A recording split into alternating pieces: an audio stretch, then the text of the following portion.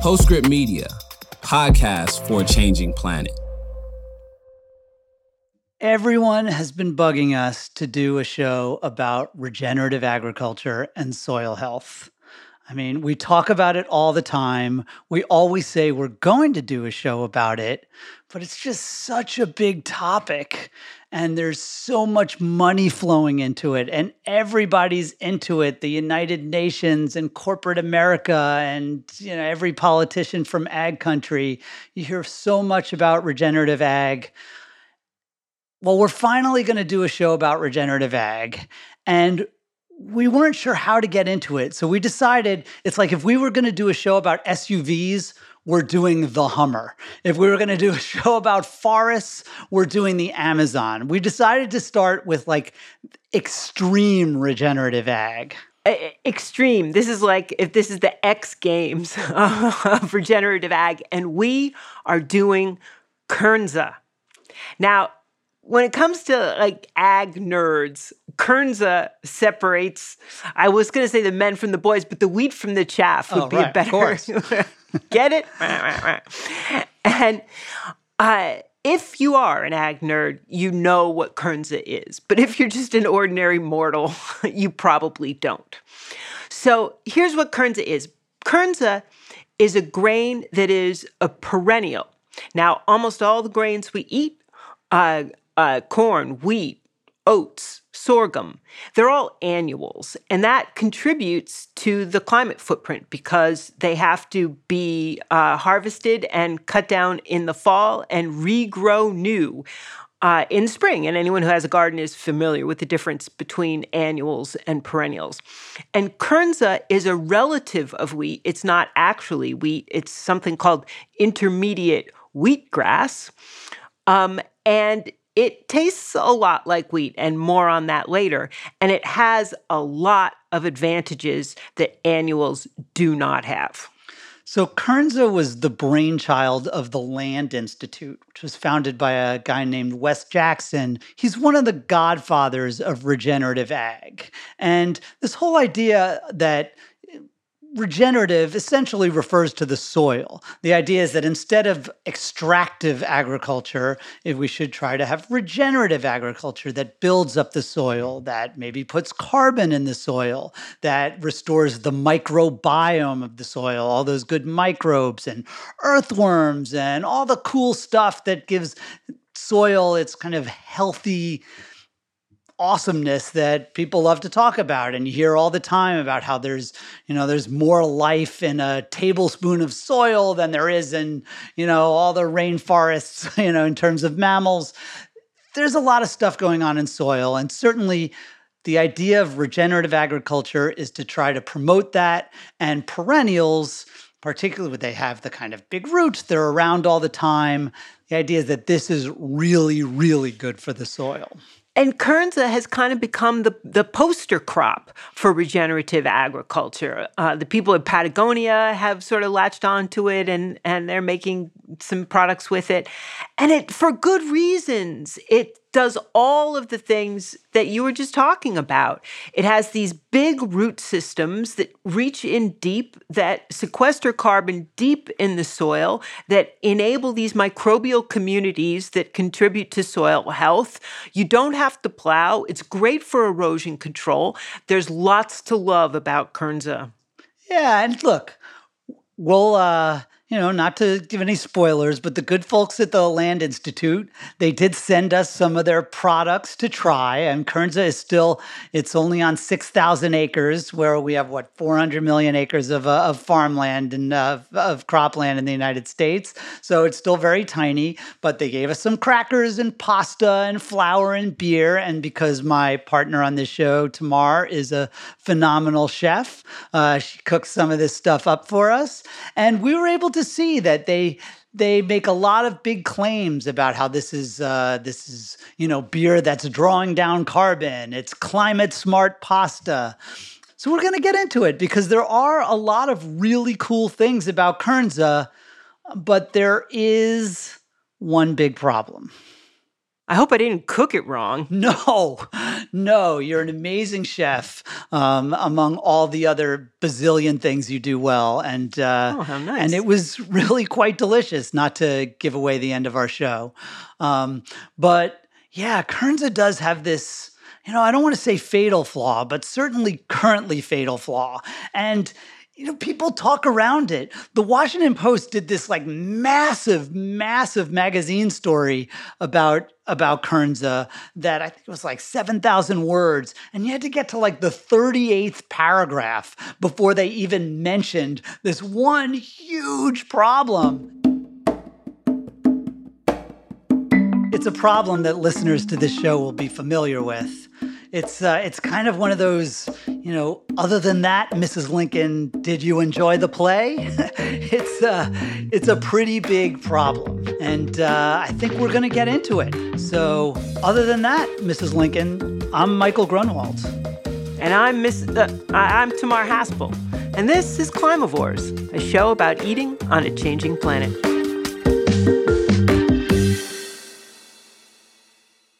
So pretty much as long as we've had industrial agriculture, we've had people complaining about industrial agriculture. And for good reasons that we talk about a lot on the show. The huge chemical use, right? The pollution, the fertilizers, the effect on the soil. There really is all kinds of substantive agronomic problems, as well as the kind of larger political and cultural problems that we talk about as well in terms of, the subsidies, the, lobbying against climate action, the mistreatment of farm workers. People really don't like industrial agriculture. And Wes Jackson, who is the author of New Roots for Agriculture, was one of the real pioneers in saying, hey, we need to come up with a better way.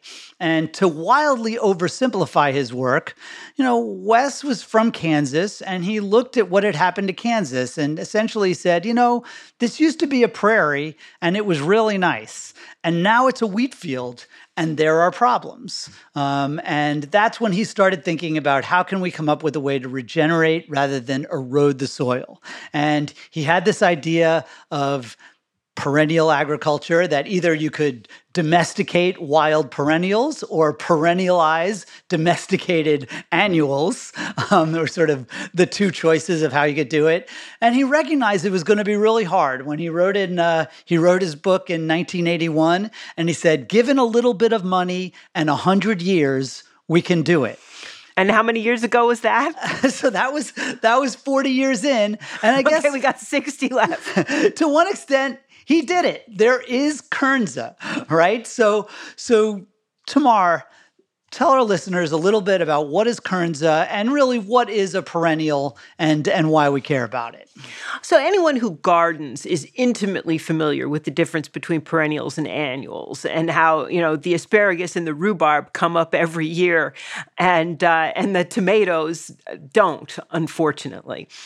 And those amber waves of grain, wheat, is an annual. And when you have to kill off the crop or let it die off and dry in the ground, and then prepare the soil for the next crop, a number of things happen. Even if you're doing no-till, you still have to drill and plant, and you lose some of the carbon that's sequestered in the soil. You disturb the microbial communities there. You encourage erosion and runoff, and I would say that nutrient runoff into bodies of water is probably the number one environmental impact that these systems have.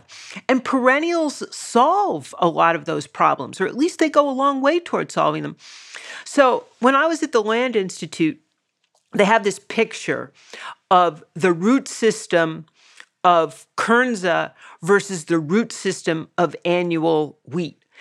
And they have to hang it in the stairwell because the root system of Kernza is so big. It's like 8 feet tall. I have one here. Do you have a visual aid? Oh, you have that? There it is. Yeah, no, exactly. That's awesome. I didn't know that. You see like a normal wheat plant, which, and I guess this is not even, it's just 1/6 of the actual size. But the normal wheat plant kind of looks like, it's maybe the size of my arm up to the elbow. And then they have the Kernza plant, which is, half my body. And they have the full size one at the Land Institute, and it's remarkable. And of course, when you have a robust root system like that, all kinds of good things happen. For starters, in a dry climate, this is particularly important, and as weather patterns change, it becomes more and more important. Long, deep roots have access to deep water that annuals don't have access to. And also the roots, the microbial communities develop around these roots deep into the soil. And when the plant dies, that root system is going to lock most of its carbon, most of its organic matter in the soil. So it is great for erosion control. It's great for dry climates. It's great for sequestering carbon. And of course, it's good for biodiversity because it's something different from what's out there right now. And, if you've ever been to the prairie, you see this like riot of all kinds of different grasses. And that's the model the Land Institute is using. And perennial grains are envisioned as being part of a solution that includes all kinds of other plants as well. So you have this biodiverse collection of plants working together, sequestering carbon, supporting beneficial insects, preventing erosion. It has a lot going for it. Right. So they talk about this kind of polyculture of perennials as opposed to the monoculture of annuals, right? And that's the kind of amber waves of grain, that are usually subjected to this constant chemical warfare that we're always talking about. So there's sort of two different types of kind of benefits we're talking about. One is right, like that there's like you don't have to run your tractor over and over again all year long, and we talk a lot about you hear about cover crops, right? Because this idea that you want to keep the ground covered all year long so it doesn't kind of blow away, and of course perennials solve that problem by not dying. so it's covered all the time. And then one thing that the Land Institute really talks about, and it's funny because we use this word in another context, again, to avoid the spoiler alerts, but that they're very efficient. These perennial crops, not in the efficiency that we sometimes talk about and we'll talk about later, but in the way their sort of relationship to inputs is incredibly efficient in that because they have these roots, they capture so much nitrogen that's dumped on them. They say as much as 95%, while an ordinary wheat plant might only capture 50%. And that means, less nitrogen that leaches into the aquifer or runs off into the stream or the river or into the Gulf of Mexico. Those are really big problems, as you said. And also for water, particularly as the wheat is often such a dry land crop, they really want to take advantage of every drop of water that falls. And when you have these roots deep into the soil, you use the water better, and again, less runoff so it doesn't wash the soil away and wash all the bad stuff away. And what's happening right now is sort of putting this in stark relief. We're seeing farmers struggle with wheat yields as weather patterns change. And, you mentioned it's a dryland crop that's not irrigated. And so when there's no water coming out of the sky, there's no water for the wheat. And so, this is sort of the perennial grains superpower is to be able to survive when there's very little water. And every day that seems to become more important. And you do hear that generally about the people who are proponents of regenerative agriculture. One thing they talk about is that it's more resilient to nasty conditions, particularly drought. That's one of the certainly the selling points is that as we get into this warmer world with weirder weather, that if you're taking care of the soil, if your plants are deep rooted in the soil, they're just going to be better prepared for the nastiness that's coming along. But that infrastructure does not come for free. And this is where we get into one of the problems with perennial grains. So the plant has to devote a lot of energy to building that root system. And the good people at Land have estimated that perennials devote about half of their energy to roots, whereas annuals only devote about a quarter of their energy to roots. And the less you devote to roots, the more you can devote to seeds, which is the part of the plant that we eat. And so perennials, they start like they're handicapped because they're only using half of their energy to build the plant above ground. Now, some of it they make up a little bit because anyone who's ever done spring foraging for greens knows that, some perennials are up very early in the spring, and perennials start growing long before you can put your annuals in the ground.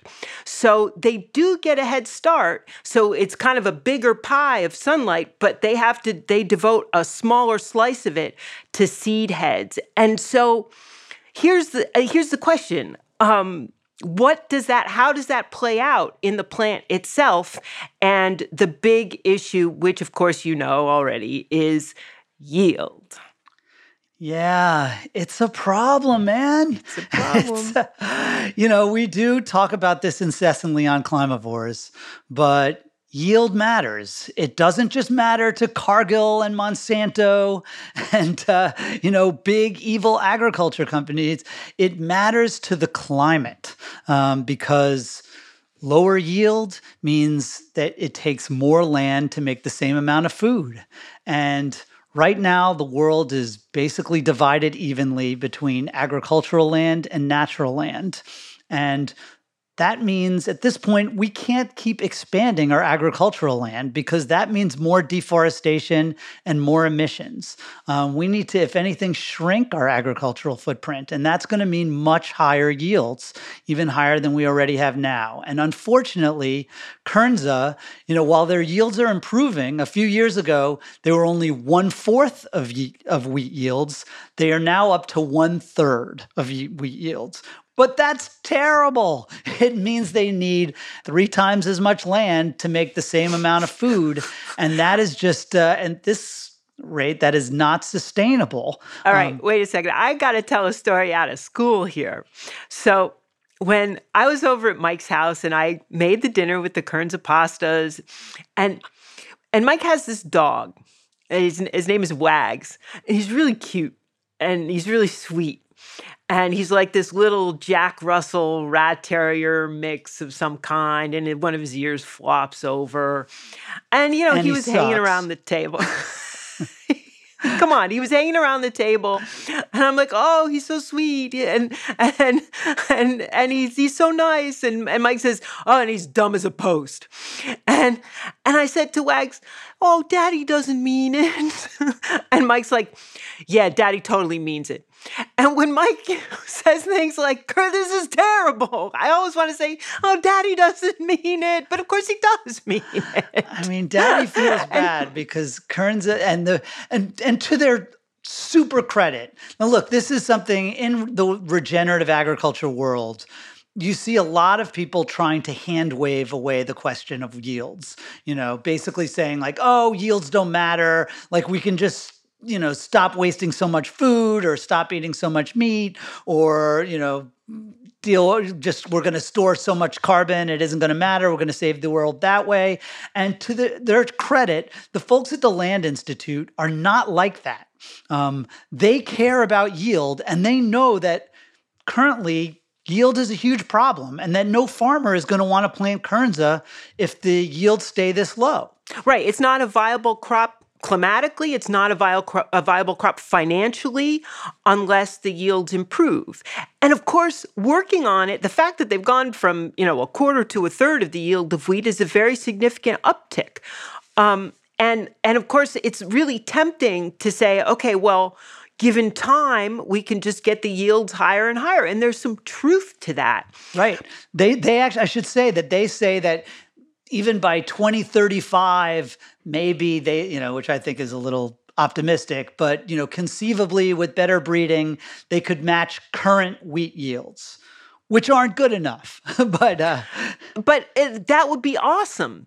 And there is, I think, in some of the conversations, and not the ones with the Land Institute. I'm a huge fan of the Land Institute. I think they're wonderful. But in the conversations out in the public about perennial grains, there's a little bit of magical thinking, because there are some inherent constraints in the infrastructure, in the roots that perennials have to put down. And it makes it harder for them to yield the kinds of amounts that we need to have a viable grain. But I do think that it can get better. I do think, the head start that they get in the spring is going to be meaningful. I do think that there is going to be a place for perennial grains. And I think it's also important to note that it's going to vary by plant. I think this is really key to mention that up front, like even in New Roots for Agriculture, when Wes Jackson was first thinking about this in 1981, the introduction was written by Wendell Berry, right, the great environmental writer, and he focused right in on this. He said, the main practical difficulty is that a perennial cannot afford to concentrate all its energy into seed, just like Tamar just said. Some energy must be saved to maintain its root system through the winter and start growth again in the spring. Thus, the hardest question is about a possible conflict between herbaceous perennialism and high yield. It can only be answered by success or failure. And to which I will add, the folks at the Land Institute today, they will say that question has not yet been answered. They might fail.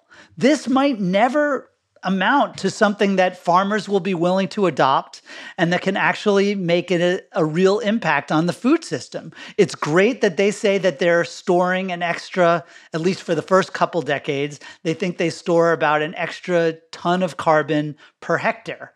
That's about 2.5 acres. And that's great, but that's nowhere near enough to make up for the losses of having to cut down 2 acres of prairie or wetlands or forest for every acre of Kernza that you plant. However, a piece of evidence in favor of the ability for perennials to have high yields is a perennial with high yields. And although Kernza has become, the poster crop for perennial grains, there's a better one, and it's perennial rice. And it was developed in China, and it's actually being planted in a lot of places in China, and it's showing yields that are equivalent to, and in some cases a little better than, the annualized version of those plants. And it's yielding about a little under 7 tons per hectare, which is a little under 3 tons an acre, which is less than we get in the United States, but equivalent to what they get in lots of parts of the world. And on my very important, super nerdy ag metric calories per acre, it does very well at 10 million calories per acre. And that compares to about 15 million for corn, which is incredibly productive, and about 4 to 6 million for wheat, which is not nearly as productive as corn. So perennial rice is doing very well, but there's a reason for it. Rice has some perennial-ish characteristics, so it'll grow new shoots if you chop it down. And it also has a very close relative that is a bona fide perennial. But the third reason that perennial rice has been a success is that the Chinese threw a lot of money at it. As for all the reasons Mike just said, for a plant breeder, this is a really hard problem, turning an annual into a perennial. And it takes a lot of iterations. There's still a lot of trial and error in plant breeding, even with the precision tools that they have now.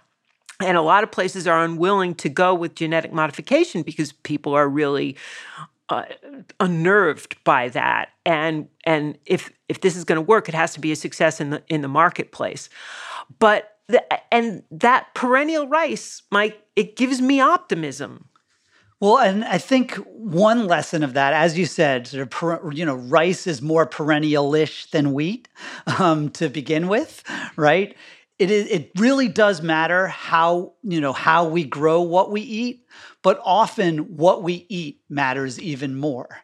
And this might be ultimately more of an argument for we need to, the world needs to shift towards perennial-ish types of crops like rice and away from, you know, inherently annual-ish types of crops like wheat, when you see how hard it is to try to make wheat behave like a prairie, right? Right. And still provide the kind of yields that you want from a wheat field. That is really difficult. I will point out that and this is this is sometimes Tamar's theme than mine, is that while yield we both 100% agree is massively important, and when it comes to the climate impact of food, yield is the most important thing. But yield isn't everything, and they talk about Who that. are you, and what have you done with Mike? Yeah. Well, they talk about that a lot at the Land Institute, and in fact, their Twitter handle is Nature as Measure, and their idea is like yield very easy to measure. Like we know how to compare Kernza to wheat, and right now it's not nearly as good, and it's got to get way better. But there's also nature is an important value too, not just in the we like things that are natural, but in the soil carbon, in the biodiversity, in things that we really care about, and in the health of the soil, which can someday contribute to yields. And so they're very keen on this idea that you want to measure more than just the output. You want to measure, essentially not just how much is it like a wheat field, but how much is it like a prairie. And that's important too. What we've seen, and my classic example is when I went to Tom Steyer's Regenerative Ranch in California, which does an excellent job of being more like a natural land than a normal pasture. So there is much more biodiversity than it is on, they have different kinds of grass, but it is not a biodiverse landscape. Like if they just let it go to nature and took the cows off, it would be way more biodiverse, and the yield on that place is just absurd. And it turned out it wasn't even storing more carbon. So again, these are all, to again quote Tamar, they are all trade-offs all the time, but you really have to make the trade-offs. And here with Kernza, there's a gigantic yield trade-off that is at this point not acceptable by any measure. With some at this Daddy point, doesn't mean it. Well, there's some, with some modest biodiversity and carbon gains.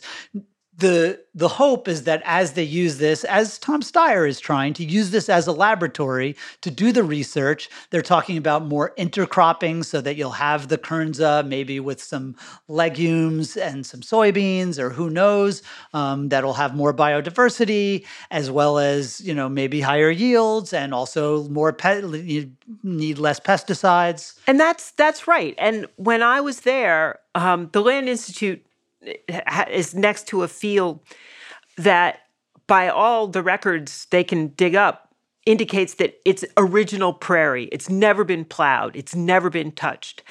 And I stood there looking at it with the then president of the Land Institute, Fred Iuzzi. And Fred, if I'm botching your name, I'm really sorry. And we're looking at this big riot of different kinds of plants. There's tall ones and short ones. There's yellow ones. There's green ones. There's flowering ones. There's non-flowering ones. There's all these insects buzzing around. They're all coexisting. And the soil is rich, and it's sequestering all of this carbon. And Fred points at it and says, this is the system we're trying to mimic, but not because it's natural, because it works.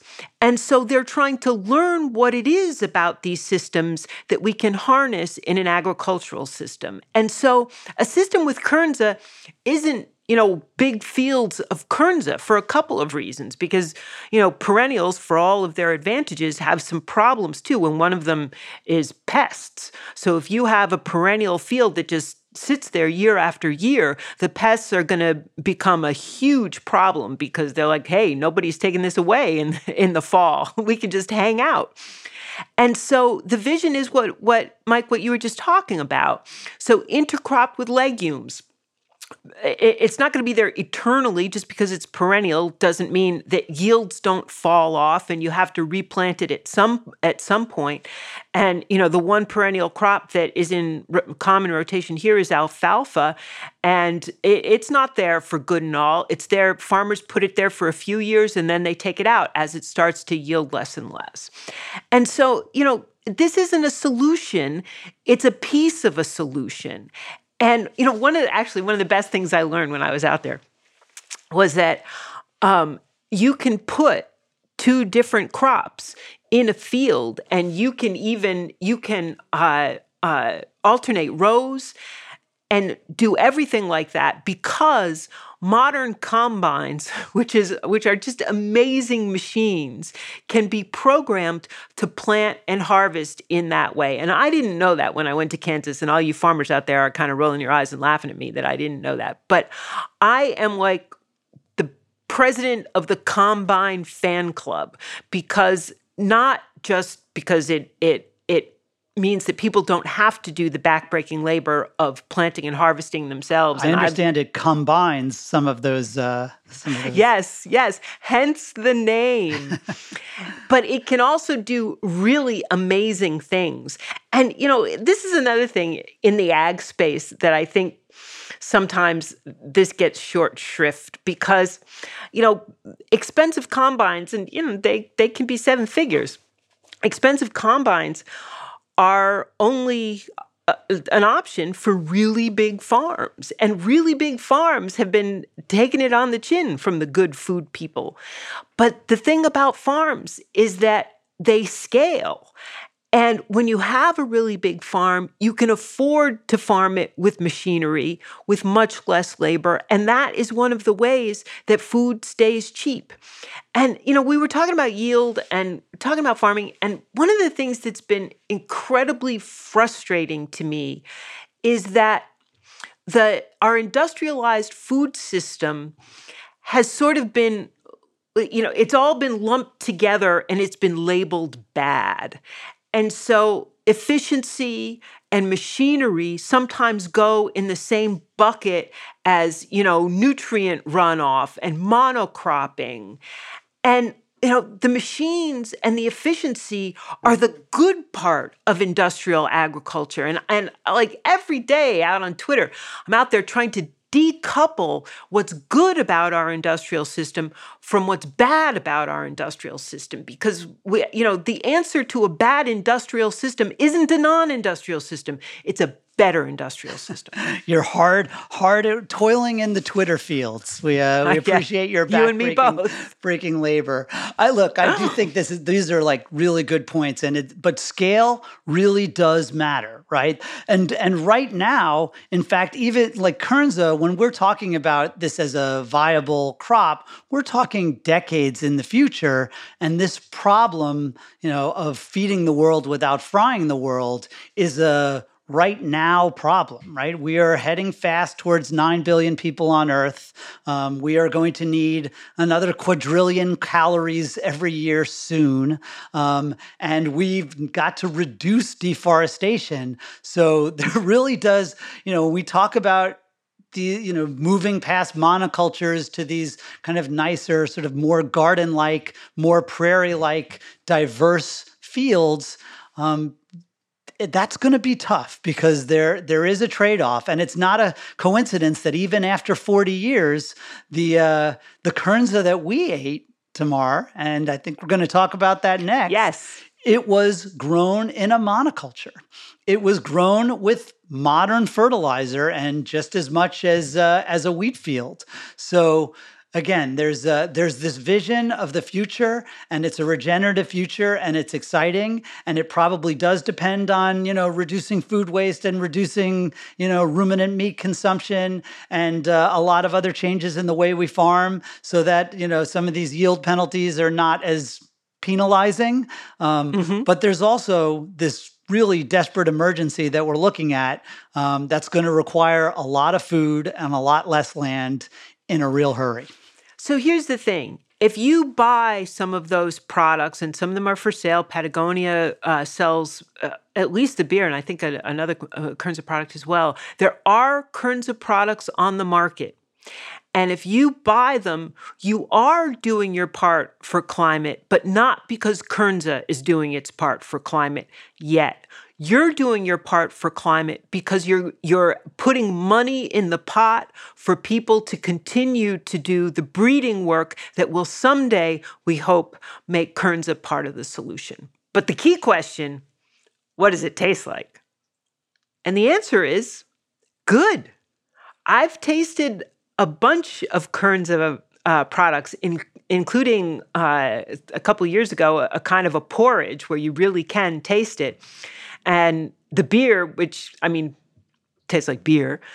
But we had two kinds of pasta, and we had crackers, and we had Kernza flour, and I made a banana bread with half Kernza, half just plain white flour.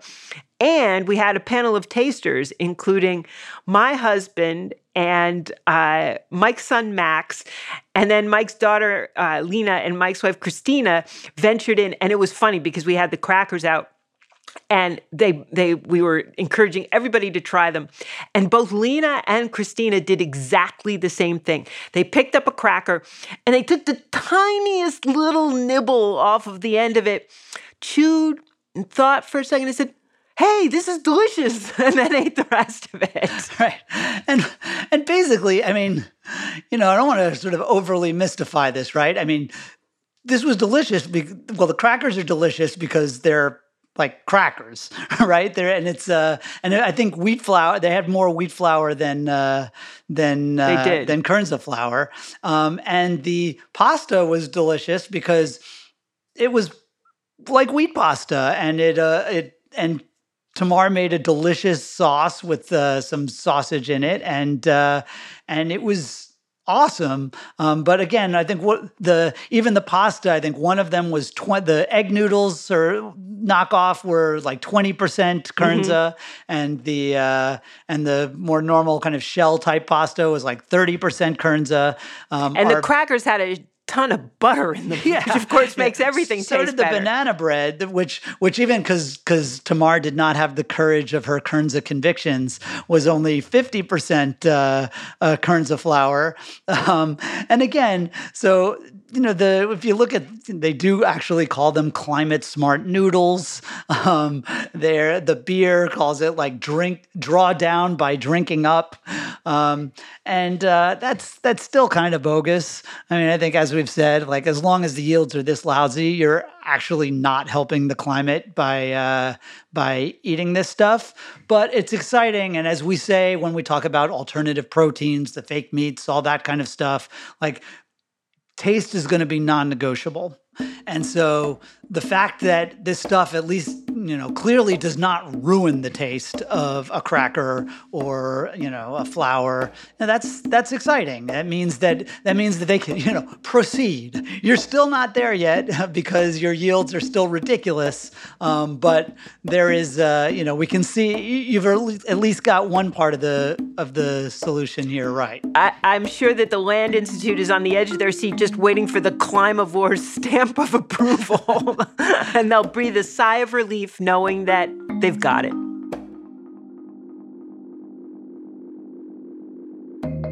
Climivores is a production of Postscript Media, and we want to know what you're thinking.